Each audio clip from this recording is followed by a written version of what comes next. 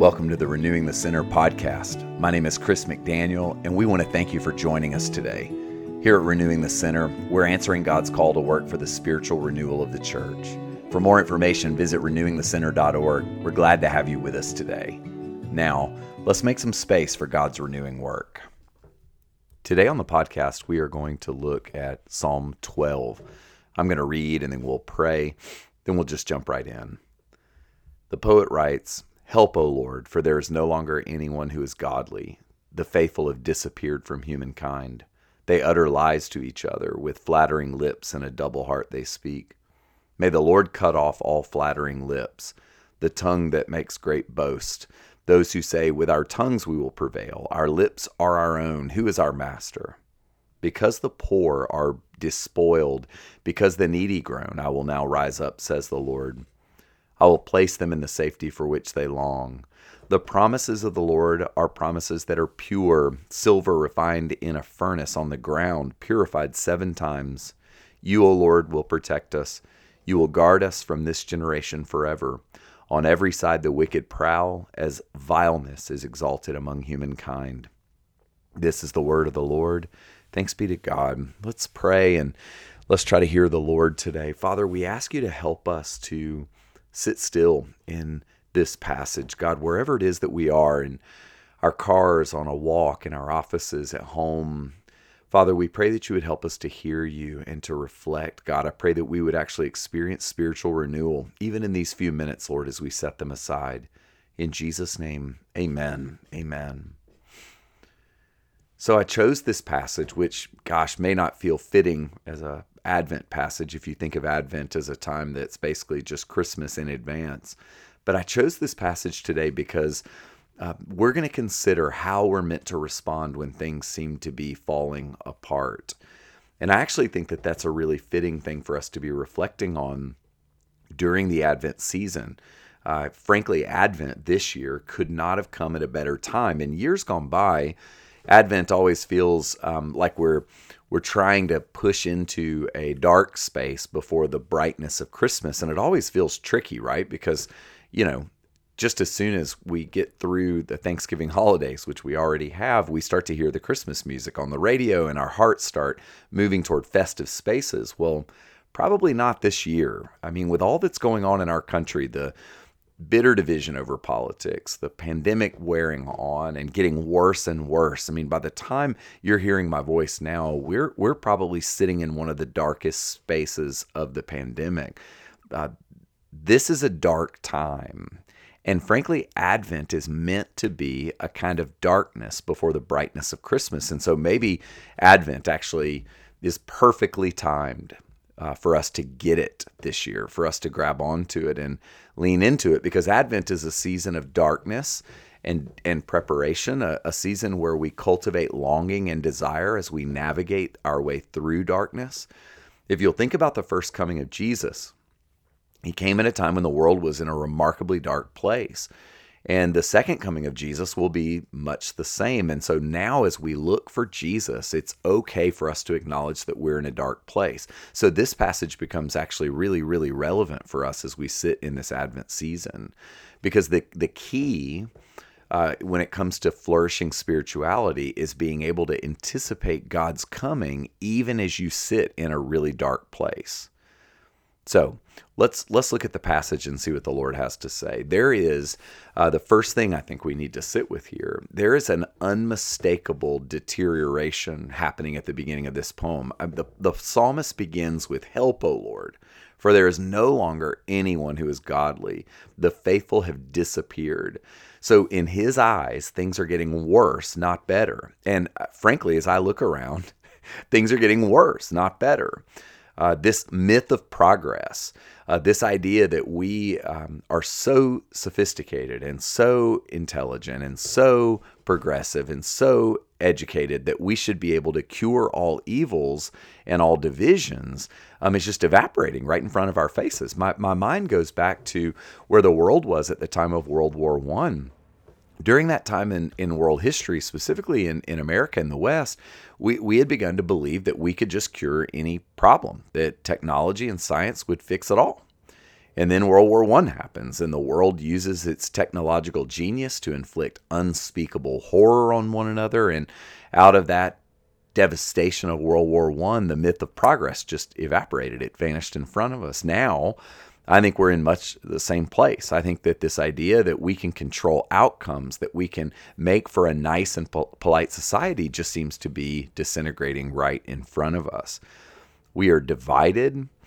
We are frightened. We are sick.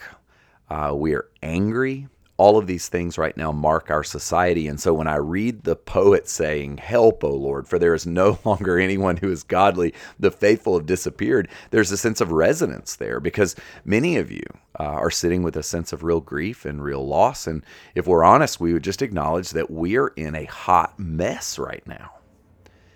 And in the midst of that mess, we don't know who to trust. And so the poet's words about lying lips actually just fly up. And right now, when we think about politics and we think about world stage issues, many of you are in that sort of befuddled middle, what I would call the exhausted majority, people who don't know who to believe. We can't trust our leaders. We can't trust a peaceful transition of power. There's so much now that we don't feel like we can trust. And my mind is taken to what the poet says when he says, God does not like boasting, lying tongues. We're actually told in this story that he'll cut those lips off. And there's this invitation for us, especially when we feel disquieted, to mind our mouths, to speak less. Beware when you think, or follow someone who thinks. What the poet says, with our tongues we will prevail. Our lips are our own. We have no master. Recently, we spent some time in this podcast in the book of James focusing on our speech and the power of our tongues, and specifically the devastating negative potential of our words when they're carelessly uttered. And I believe that there's an invitation here from the Lord in this psalm and in this moment for us to rein in our speech, to refrain from sharp and boastful words, to beware of aligning with people who do those kinds of things.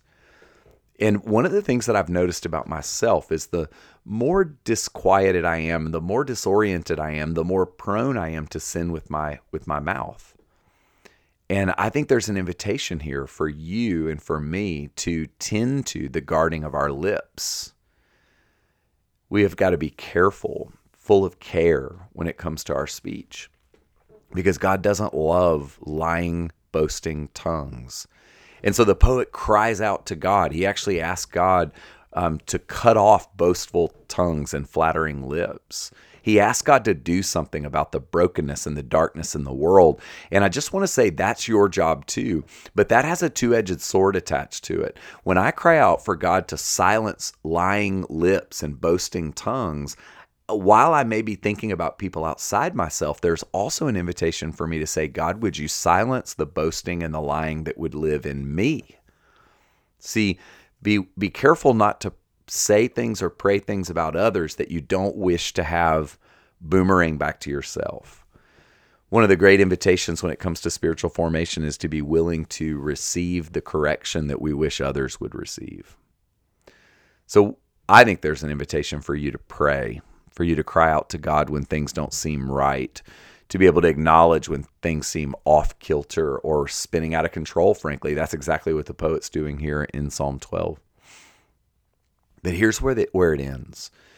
It ends with God actually responding to that cry. And y'all, we have to begin to cultivate a faith response in this area. We've got to begin to believe that when we cry out in our desperation, when we see the world seemingly spinning off its axis, that God is going to hear and God is going to act. And so in this particular poem, God defends the needy. He rises up.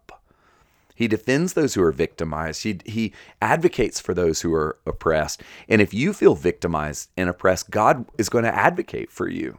But he certainly is going to advocate for those of us who are living out on the margins, our brothers and our sisters who are voiceless, powerless. God reminds us here through the poet that his promises are pure and valuable. He uses that picture of silver refined in a fire, that they're both pure, heated 7 times, but they're also valuable. And I just want to say we forget the purity and the value of God's promises when we're in a dark place, but God actually remains true in those spaces. Our job, your job, my job is to intentionally carve out space to remember that God is God even when you are in the dark. And one of the reasons why we do what we do here at Renewing the Center is I think you need a regular reminder that God is God even when you are facing darkness. I know I need that reminder. Just the discipline of sitting in front of this microphone in my daughter Scout's bedroom. It's where we make this happen, is in a closet in my child's bedroom. I come here by myself because I need to remember. I need to read the Bible and say these things to you so that we both remember that God's promises are true even in the valleys. Hear the language. We're going to end here. The poet says, "You, O Lord, will protect us. You will guard us from the wicked." He has done it.